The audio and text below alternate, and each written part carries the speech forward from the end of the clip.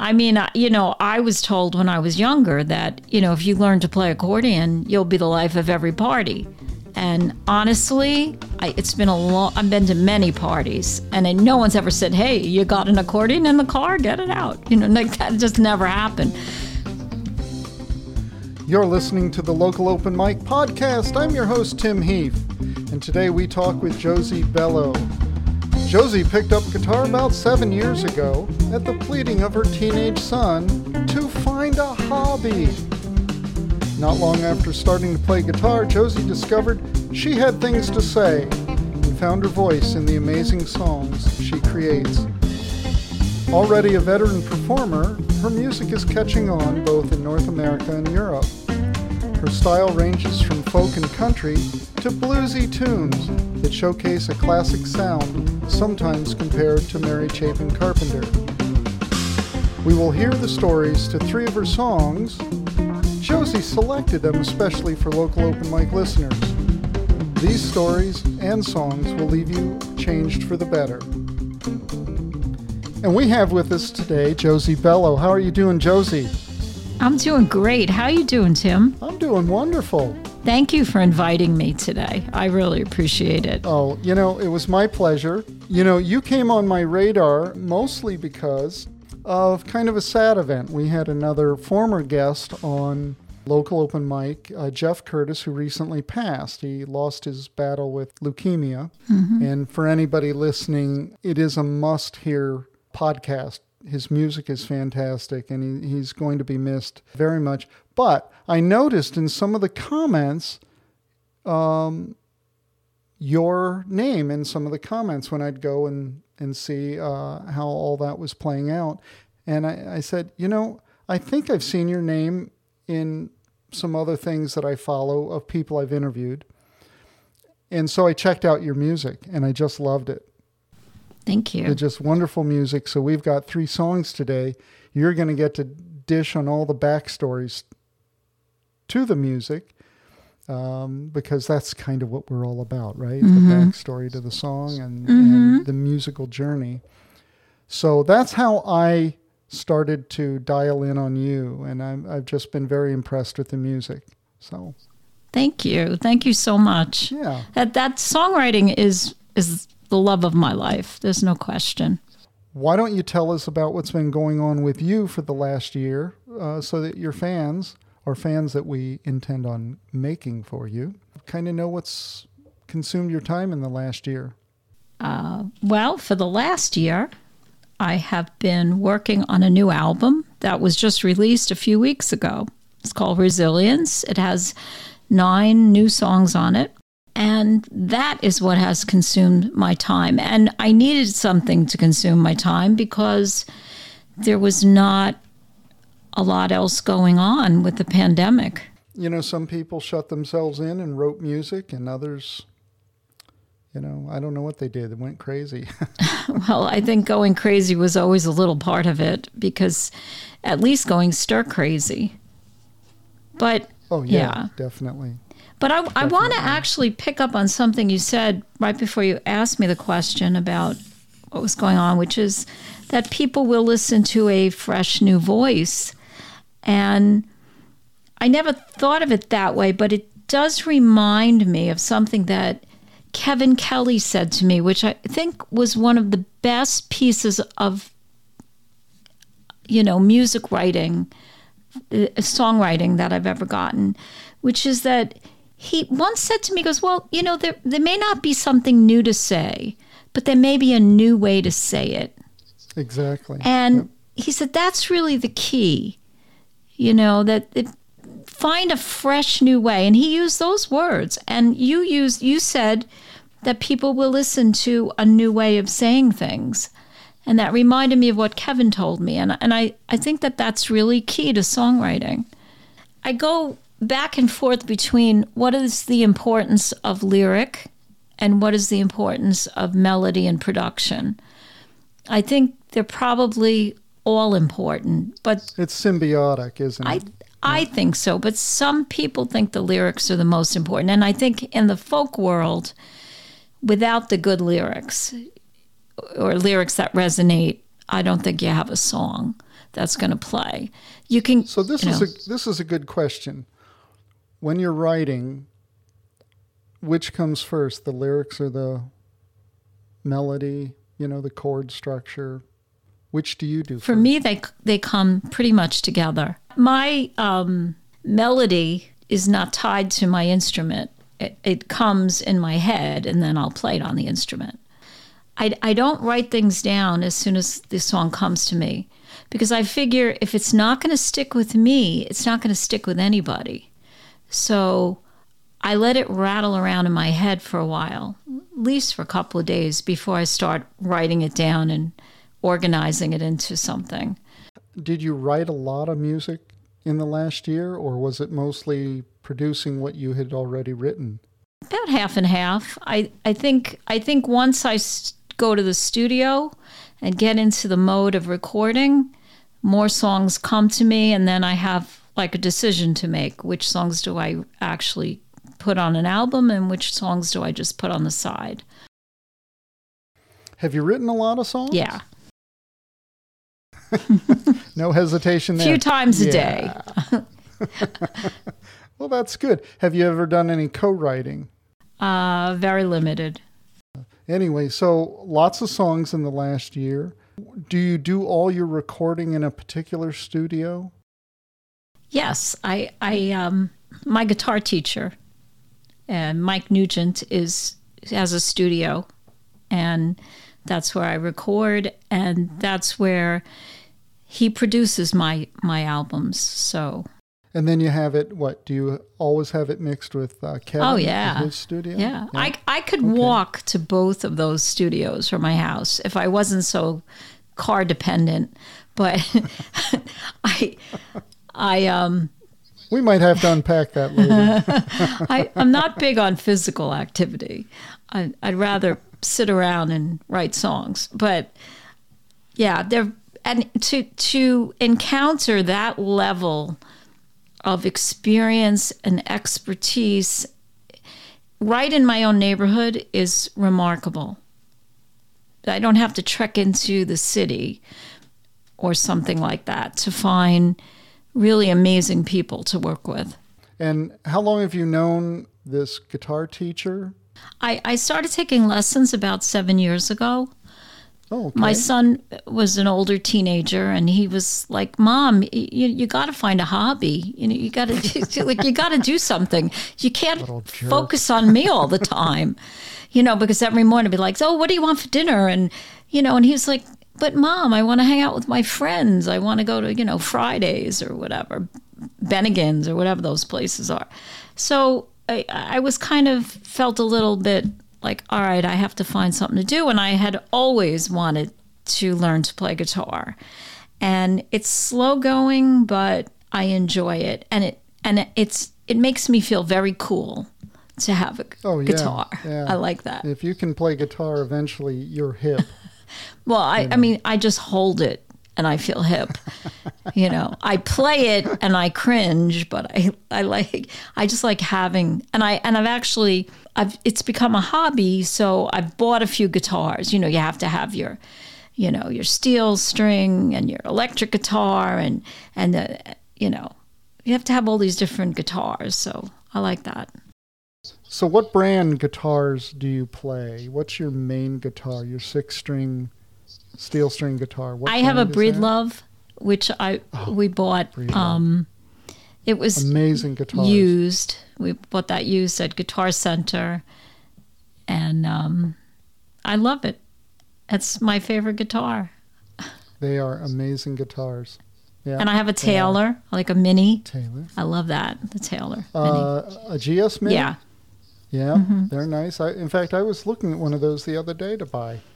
Then I saw a Martin 12-string, and I went, oh, squirrel. I had to look at the Martin 12-string. So that may actually find its way onto my wall.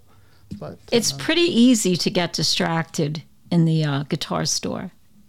In the showrooms, it is. Yeah. And if you have the money to buy yet another guitar, it's easy to walk out with one. Oh, yeah. Yeah. Yeah. So what brand is your classical guitar? Okay, Cremona. Oh, I've never It's heard of from, that. I think it's from Yugoslavia.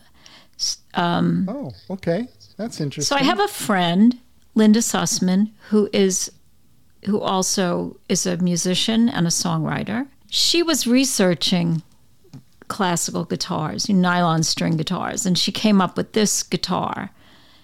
And I said, I've been wanting one of those. And so I couldn't find one, and I did get it used from mail order, and I've been very happy with it, actually.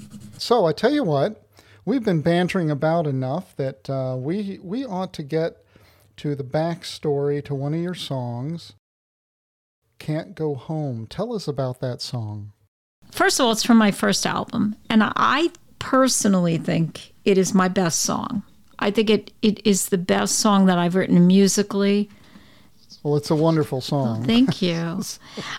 And I was fairly new at songwriting when I wrote it, but my husband had to sell his family home when his mom moved on, and it's in Brooklyn.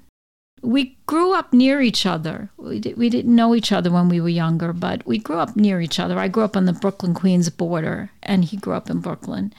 Every time we go through the old neighborhoods, everything has changed.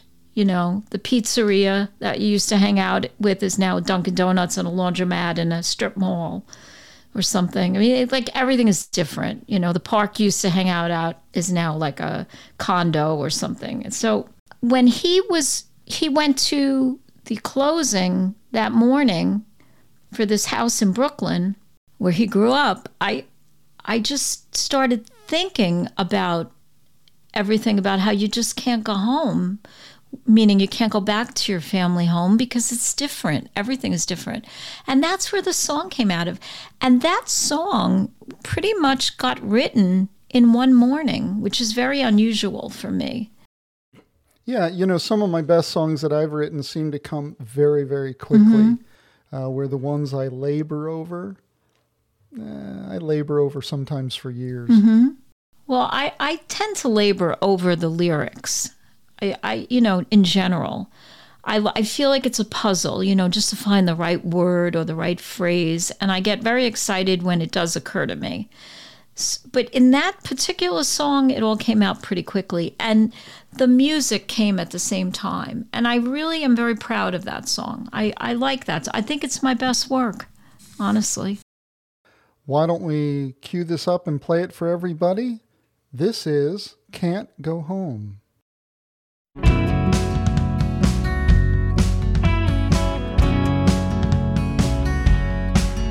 Got nothing to say, I run out of words. I got no more nouns, no more verbs,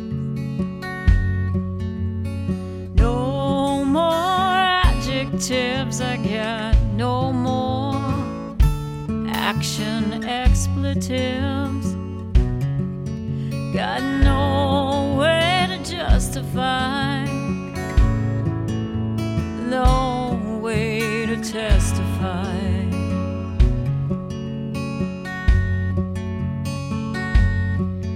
Got nowhere to run, I run out of places, get no relief in seeing new faces.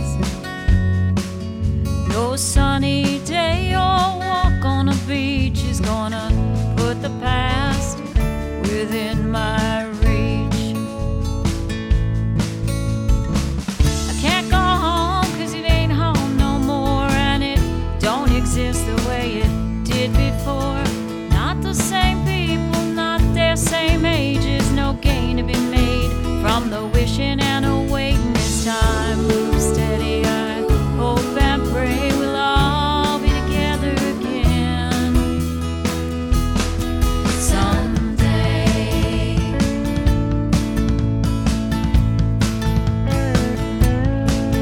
Got nothing to do, I run out of time. Got no way to share my last rhyme. Never wrote it down, never put it to song. No time left to right any wrongs. The universe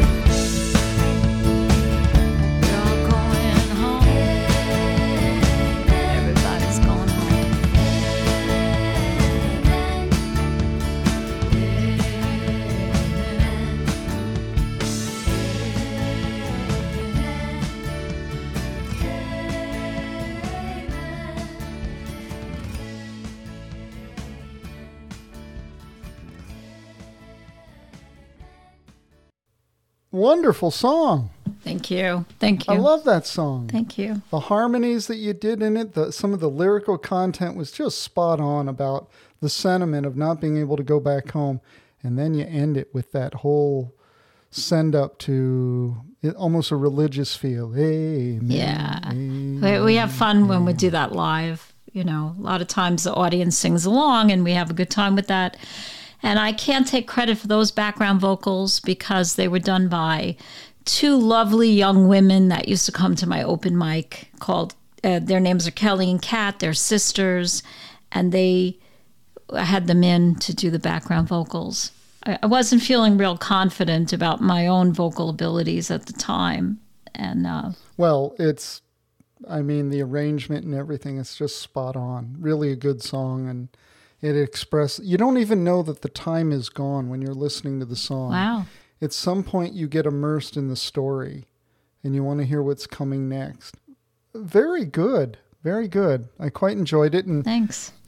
You were telling me that sometimes you get your vocal styling gets compared to Mary Chapin Carpenter, and I can definitely hear that. So very good. Yeah, that's always a really terrific compliment when I hear that.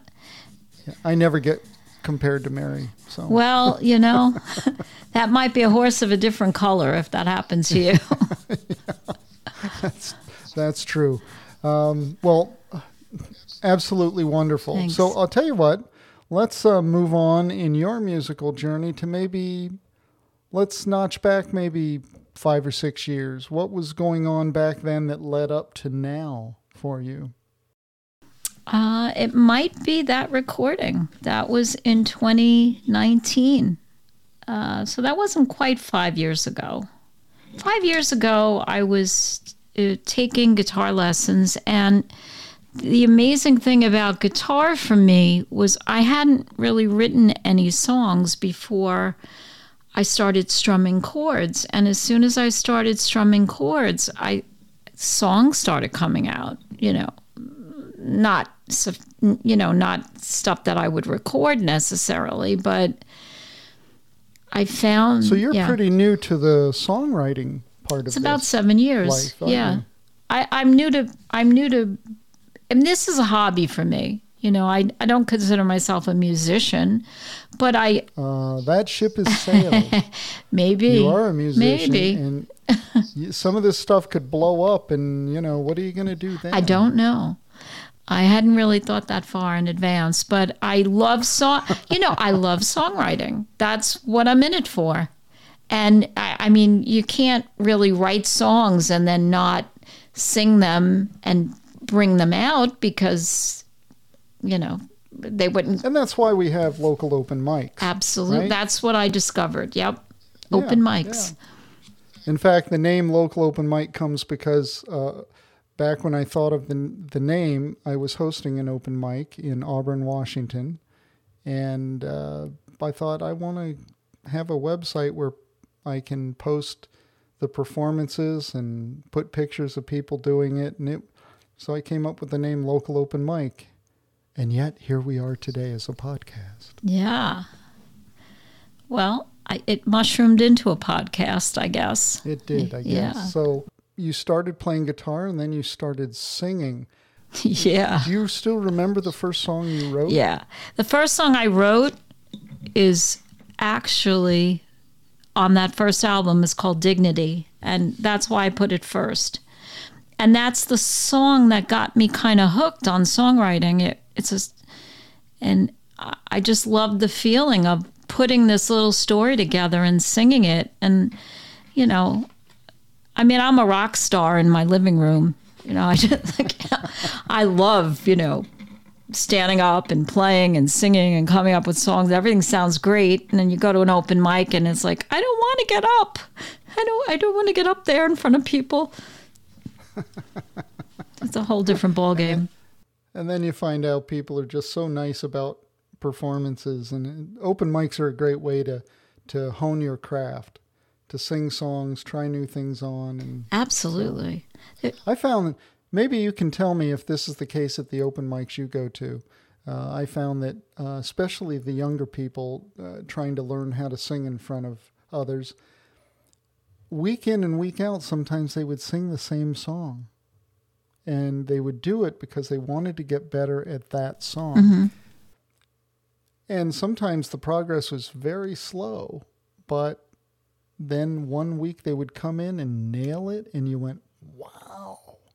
Do you find that's the case at the open mics you go to? I wish I could say that was the case. I live in the land of Mariah Carey. I live where Mariah Carey grew up, and Okay. I don't know what there is in the water here, but we have young people that are so talented, they just get up and blow us away. I mean, we learn from them. I don't know if it's the programs they have in the schools, the theater programs, or what, but there's so much talent among the high schoolers here. Wow. That's impressive. It really is. It's very impressive. And the open mic that I ran, the coffee shop open mic that I ran for a number of years before the pandemic set in, is right down the block from the high school, the Mariah Carey High School. And the Mariah Carey High School. It's called Harbor Fields High School. And truly, this is such a group of talented people here, young people. And because it was a coffee shop, and because it was held a little on the earlier side on a Friday, and there's no alcoholic beverages served there, they were able to come in. And that is a place where you see a lot of youth at the coffee shop open mics, because it's more accessible to them than bars and stuff like that. Well, when I hosted open mics, I always wanted it at a family-friendly place. Mm-hmm. Most of the open mics in the area I live in, Canada, and the community, they're all held at bars or nightclubs that it's an off night, and the kids can't come in, Mm-hmm. Because the licensing won't permit that. Mm-hmm. And there's no... there is one place that has an open mic that's a restaurant. And even though they do serve some alcohol, their licensing would permit somebody that is chaperoned by a parent to be in there. But there's only one. And that's a sadness for me, because these kids need a place to play. Absolutely. And it's a good hobby. It's a good thing. It's a good activity to get involved in, because it's just healthier than some of the other things that they could be getting involved in. And we can't shut them out. You've been writing now for 5 or 6 years. Mm-hmm. How many songs have you written? Do you know? No, because I probably forget more than I It definitely, it's one of those things where I'm driving and, like you described before. The ones you've written down. I don't know. You have some idea of the ones you've committed to? Maybe 40 some sort of permit? Yeah, maybe 40 or 50. Well, that's impressive in 5 years. I don't know that they're all that good. I mean, well, they don't have to be. The fact but they're that complete. You go through the process. Yeah, they're complete. Yeah.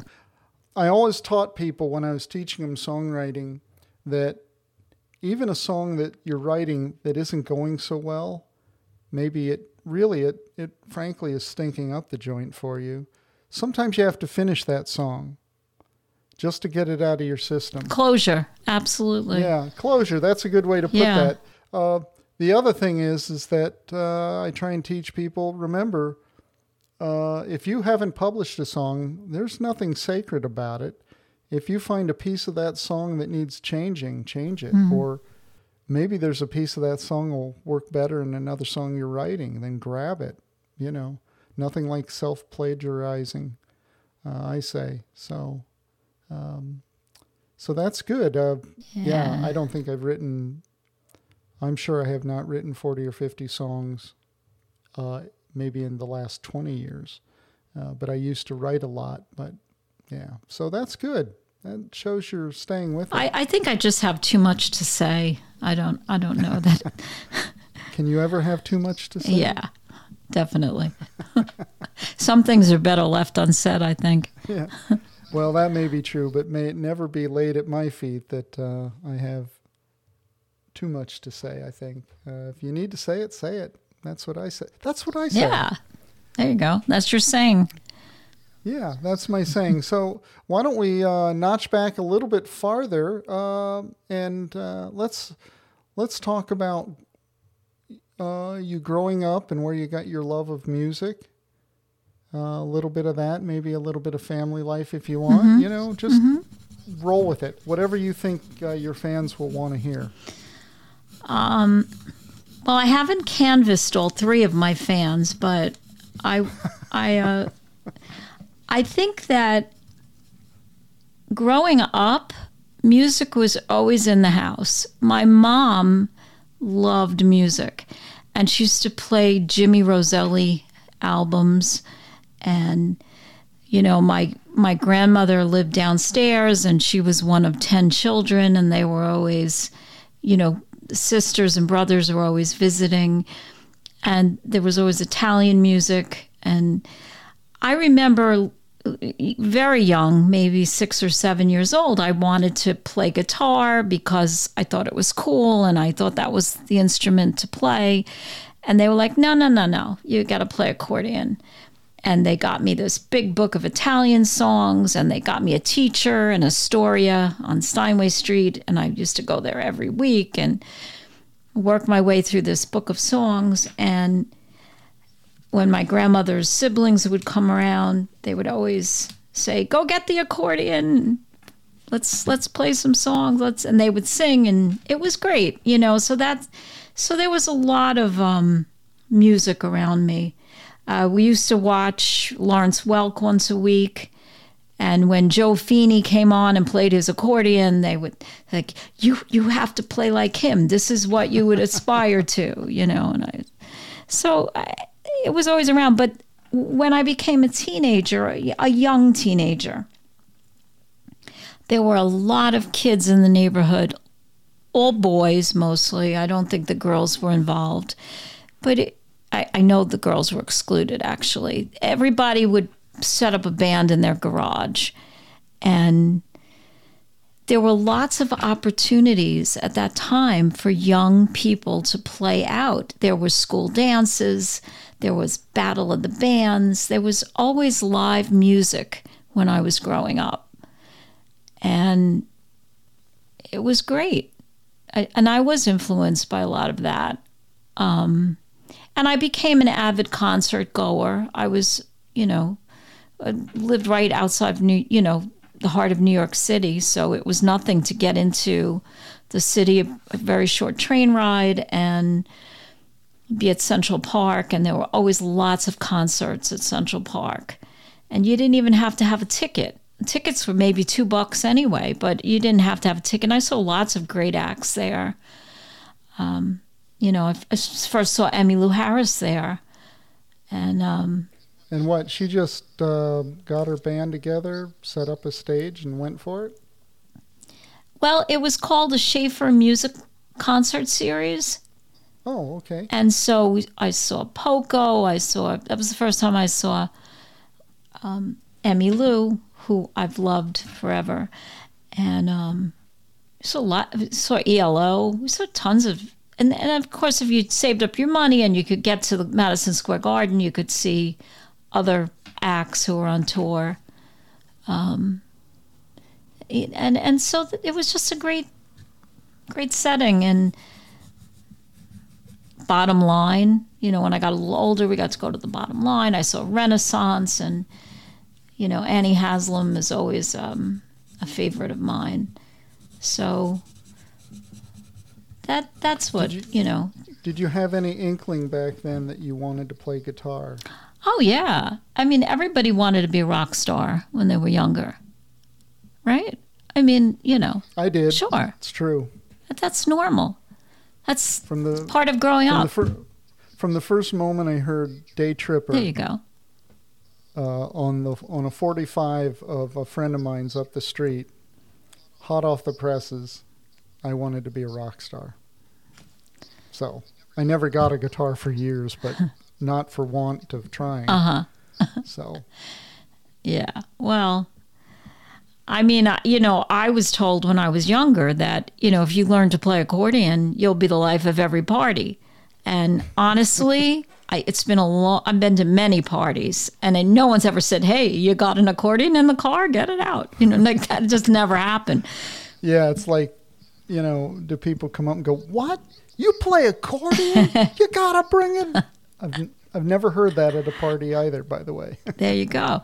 So I have recently, and I have to thank my husband, who also grew up Italian playing the accordion, who's now an accomplished guitar player. But I have to thank my husband and also Mike, my producer, for, encouraging me to put accordion on a lot of the recordings now. Well, I was going to say on that last song that we listened to, I thought I heard an accordion. You did. I was going to ask we you about snuck it in at the end. And I'm sorry I didn't ask about it, because actually that was one of the things that stood out for me. And it kind of goes, though, with your folk vibe.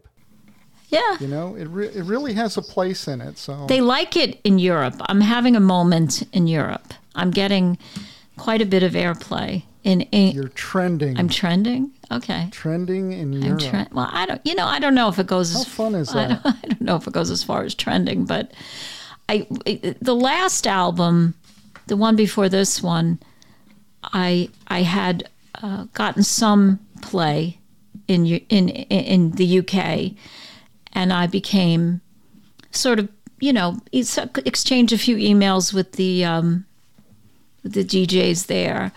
And so when this newest album came out, I was able to just mail it to them directly. And they all commented on the accordion. They love it in Ireland, they love it in England. And it's more prominent on this album. There's more of it. Well, I'll tell you, occasionally, I follow buskers, and occasionally, there will be a little busker band that's being featured on some of the channels I watch. And it shouldn't surprise you, occasionally there's somebody there playing an accordion. Mm-hmm. Yeah, so that sort of rings true that it's very popular in a place like Europe, for example. I love to watch YouTube and, see where it takes me. All the different music that's available. And I noticed that Willie Nile has a very good accordion player, and that is folk music. And I've been watching him to get ideas of how to approach, playing along with my songs. And I love stuff like that. Even the Mavericks, although that's a different kind of accordion playing, but I enjoy getting ideas that way as well. Well, that's very cool. So I tell you what, why don't we get to another song? Okay. So why don't you tell us the backstory to I Bleed Human? I Bleed Human is actually another one of those songs. Maybe you have something there about those songs that come out easily. That was one of those songs that came out sort of in one shot. I think I had just watched the news, and I was just so frustrated with the level of intolerance and hatred and just like bad karma in the world, people just not loving each other the way they should. And I started to think about even the doctors in emergency rooms. They don't look at somebody's color. They look at them medically. They look at how they can help them. And I was thinking we all bleed the same. And my mom was in a nursing home at the time, and when you are a frequent visitor to a nursing home, a lot of the people that are sitting around in wheelchairs, they start to say hello to you because it's the same people every time you walk through the halls, whatever. And they start to say hello to you, and they might engage you in conversation because they're lonely. And most of them don't have visitors. Many of them have outlived their families, They're very old these days in nursing homes. They're not, if you're in your 90s, you may have outlived your siblings, you certainly outlived your parents, maybe even your children. Or some of them. Yes. Yeah. So there was this one lady, and her name was Selma, and she would grab my arm as I walked by to go to visit my mom, and she'd always reintroduce herself and say, "My name is Selma, like Selma, Alabama. That'll help you remember who I am." And she was a retired teacher. She was in her 90s, and she would engage me in conversation. And one of the things that she said to me was, "We all bleed the same color. I don't understand." And she was flipping between the current time and maybe when she was growing up. And she would say, "I feel very connected to Selma, and I watch what goes on there." And some days when I'd walk through the hall and she'd grab me, she'd say, "Have you heard what's going on in Selma today?" And so from that bit of her saying how we all bleed the same color, I was thinking about what Kevin said, and he had told me, people say things, but we have to find a new way to say them. And I came up with the idea of we all bleed human. And so one day when I was watching the news and I was getting frustrated about how things were going, and I was contemplating all these ways that there's inequality or inequity in things, I put it all together, and all these thoughts converged, and I came up with that song, and it came out really fast. Well, I was going to say that just the title is a classic example of coming up with a new way to express an idea.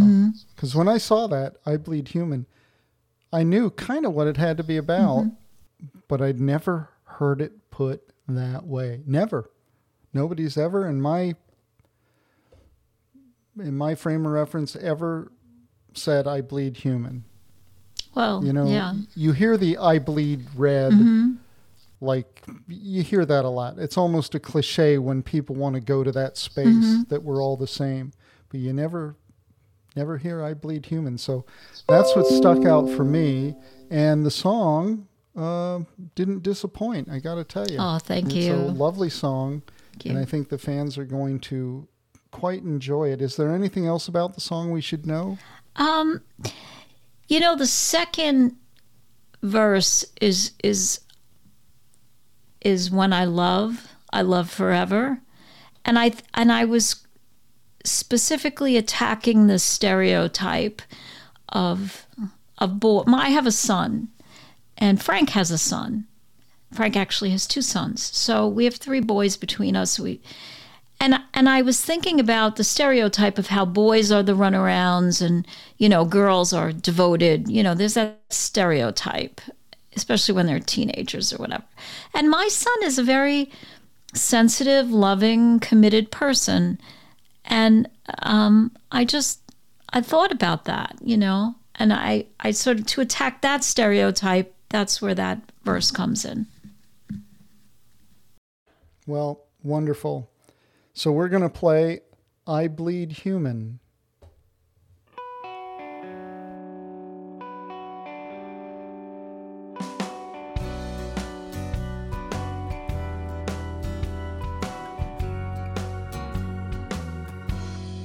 When I bleed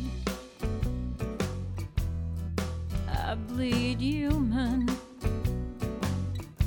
Don't tell you nothing about the color my skin.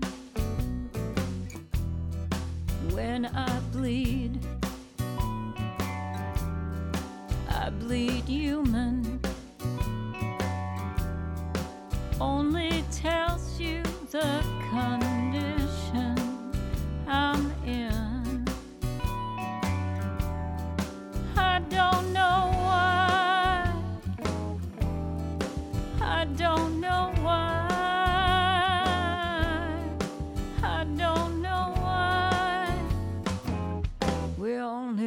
at the outside.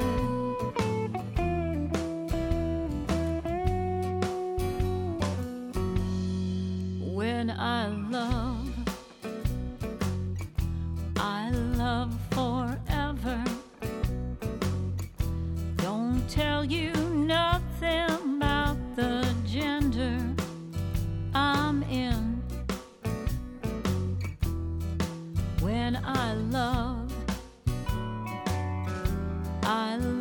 forever. Only tells you the condition I'm in. I don't know why. I don't know why. I don't know why. We only look at the outside.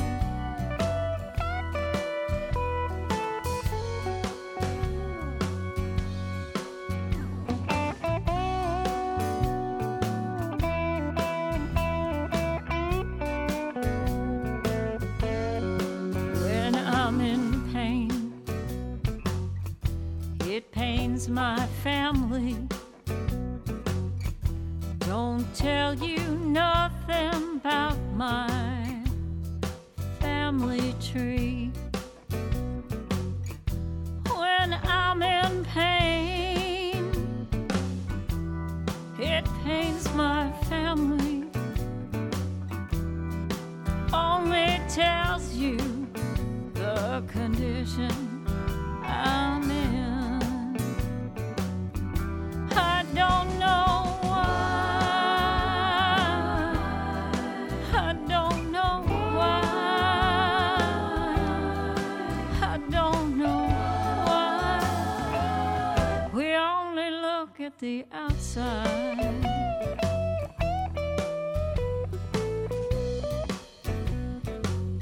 We only look at the outside.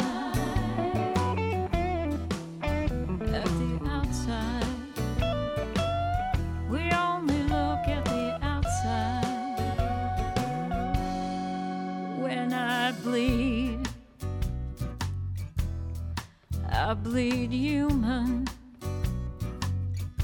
Don't tell you nothing about the color my skin. When I bleed human. Only tells you the condition I'm in. I don't know why. I don't know why. I don't know why. We only look at the outside. We only look at the outside. Ain't nothing of value on the outside. So on the outside, we gotta look at the inside. We only look at the outside. Good song. Thank you. It absolutely lives up to anything I would have expected for this song. Thank you. It has a good sort of a bluesy nightclub sort of a feel to it. Really like it. I was going to ask you about this song. What did you play on this song? What instrument? I think there's some organ on it. And organ. We haven't explored the keyboard player side of you. I'm not really a keyboard player. Well, if you played the organ on it, it's more than I would have done. I'm not an organ player at all. With much direction from Mike Nugent. I operate the organ. And you know, it takes time, I think, for me. I haven't had a lot of experience as a musician, and sometimes, you know, it takes time to come up with an arrangement or some parts that I can add to a song. But I thoroughly enjoy doing it. And I did the background vocals on that one. This was on the second album. By the time we were recording the second album, I started to get more confident. So I did all my own background vocals. Well, I had written down a note here to ask you about the backup singers, if it was the sisters or if it was you. No, it was me. It was good. Very good. I mean, the fact I'd even ask about it tells you that I was impressed with it. Because I'm not going to highlight the bad stuff on anybody's music if I can avoid it. The drums, let me just say, the drummer and whoever was doing Oh, that drummer. It was understated and wonderful. Yeah. It didn't stomp all over what you were doing. And then the mix of it, I don't know if it was Kevin that did the final mix or yeah. But it didn't have reverb put on it that I could tell, which was really nice. A lot of times people that are mixing think they have to fatten stuff up, so they add compression and reverb and stuff. And the drums really, isn't it funny to say they stuck out to me when they were understated? It was wonderful. That's Sean Murray. He has been a professional drummer his whole life, and he's been on tour with lots of great musicians, and he brings so much to that drum kit.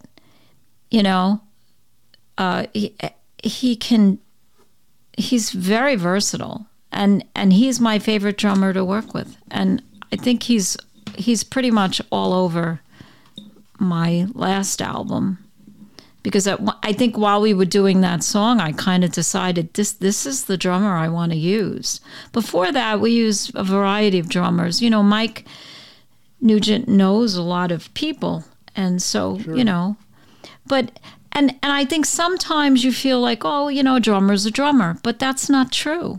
The drumming, it's a musical instrument, and they have to be able to play it. It's not just banging out a beat. Well, it might even be a little more than that they have to get the vibe that you want. Whether it's a guitar player, a drummer, a bass player, you have to have the confidence that they sort of get it, whatever it is you're wanting them to get about the music. They just get what you're looking for, and they can bring that to the table every time they sit down with you to work on a song. Yeah, he's a standout. He's a standout. And there's a percussionist that shows up on some of my songs. His name is Richie Guerrero, and he's also a standout. He's amazing. So I feel that those are the two people that I enjoy working with in terms of drums and percussion. And so was the guitar work by Mike Nugent does all the guitars and the bass. Oh, it was wonderful too. Yeah. Yeah. Yeah. When you can pick out the picking style in the background, even while a lead passage is going on, that adds color to the song, that's really, really good guitar work. That you don't step on what's already been done. He's a very sought after sideman and studio musician. And he has a new album out also. He's put out... Go ahead, plug it. I'm going to plug it. I don't know what he ended up naming it. It just came out. But his name is Mike Nugent, and he has he's a good songwriter, and he has great stuff. He's my band, he's the band. So we've covered a lot of your early roots and a couple songs now, some of the stuff you've done more recently. What have we missed in the middle that from a musical journey point of view is significant in your life?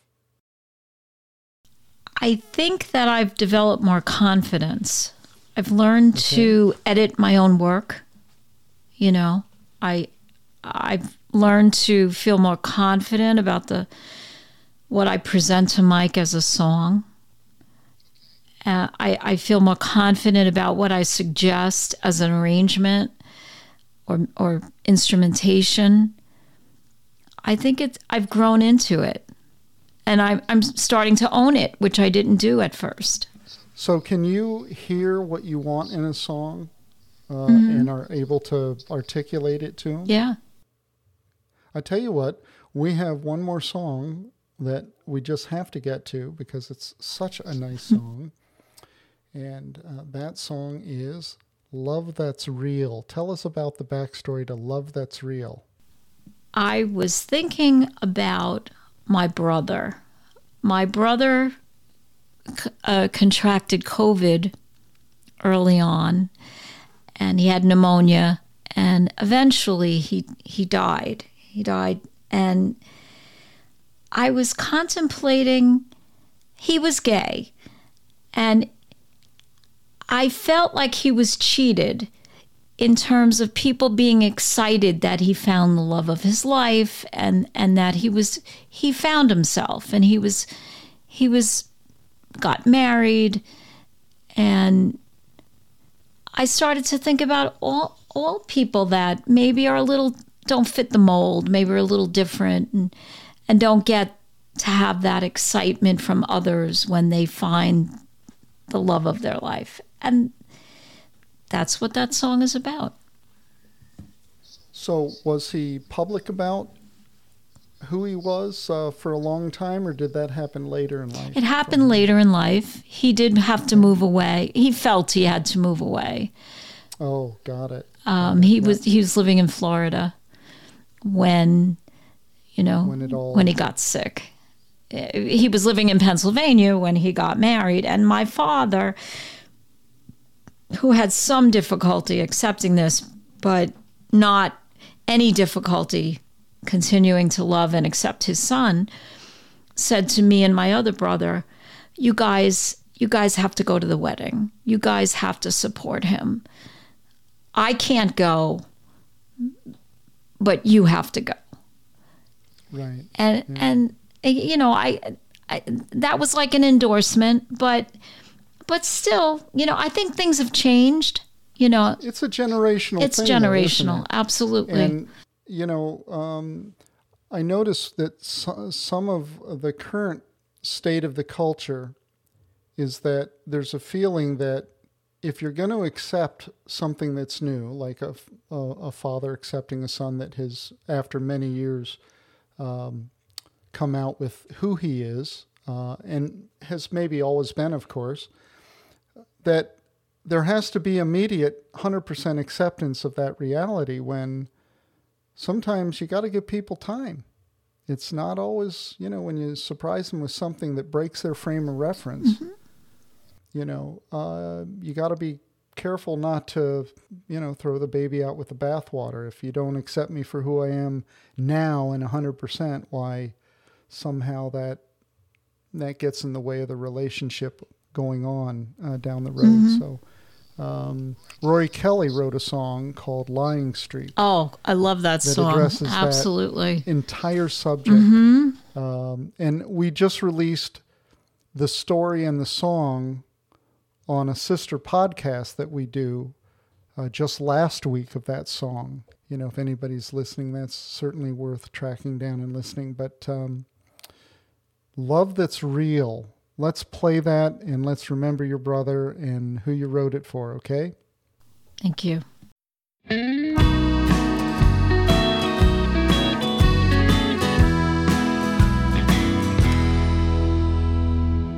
Love is love, that's a fact. It don't matter where you hang your hat, as long as it's where you belong and you feel loved. You're home. Love is love, I hear it said over and over again. That's what I believe when I see couples walking down the street. If you find true love, you're one of the lucky ones. So many never get to feel love that's real. If you live with love, nobody else can judge. So many never get to feel love that's real. Love is love, nobody but you knows if you found it and if it's true. Only you know what's good for you. Follow your heart and you'll know what to do. Some couples don't fit the mold, spend their lives being told you have to change, you must fit in. I say be yourself, everybody wins. And if you find true love, you're one of the lucky ones. So many never get to feel love that's real. If you live with love, nobody else can judge. So many never get to feel love that's real.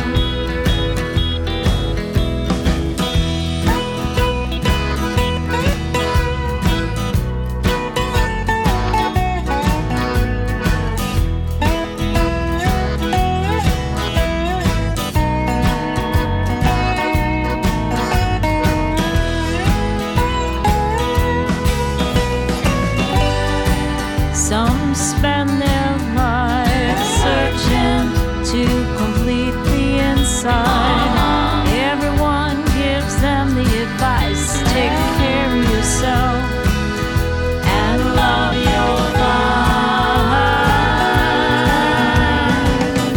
Well, if you find true love, you're one of the lucky ones. So many never get to feel love that's real.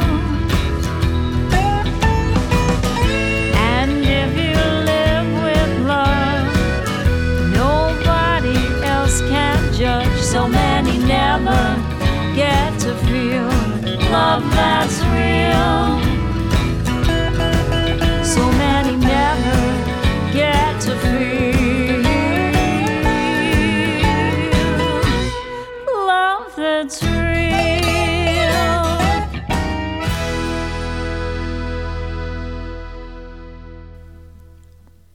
Wonderful song. Thank you.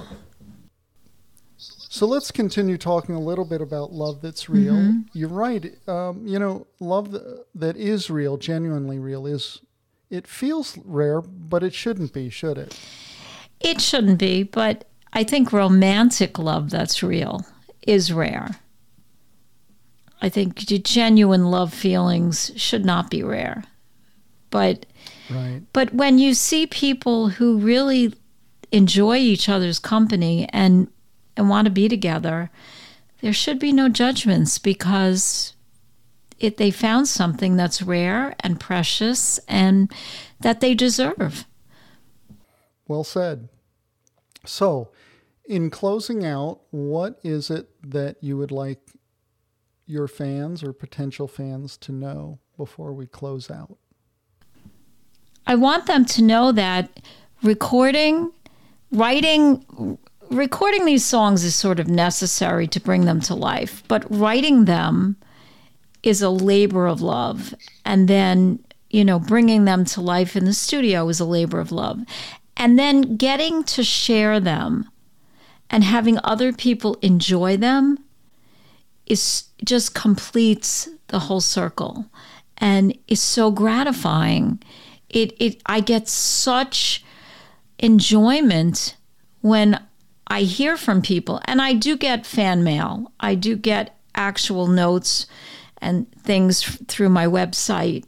People comment on songs, and it feels so good. It's wonderful to have shared a piece of myself. And even though every song is not about me, I don't know that you can have an idea resonate with you and then create a song that doesn't have a piece of you in it somewhere.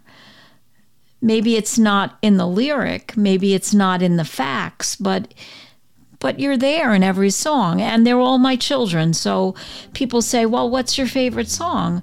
I mean, I can say I do believe objectively that Can't Go Home is the best song that I've written musically, but they're all my children, and I love them all equally. I can see the difference between them, but I love them all. I've had a wonderful time talking with you, Josie. Thank you for taking the time out of a busy schedule to be with us today on Local Open Mic. Thank you for having me. And in about a year, we will try and catch up with you for an update interview to find out what's been going on since this interview. Fantastic. Thank you. Great. It's been a pleasure talking with you. We'll talk with you later, okay? All right. Bye-bye. Bye-bye. And that concludes our interview with Josie Bello. She is something, isn't she?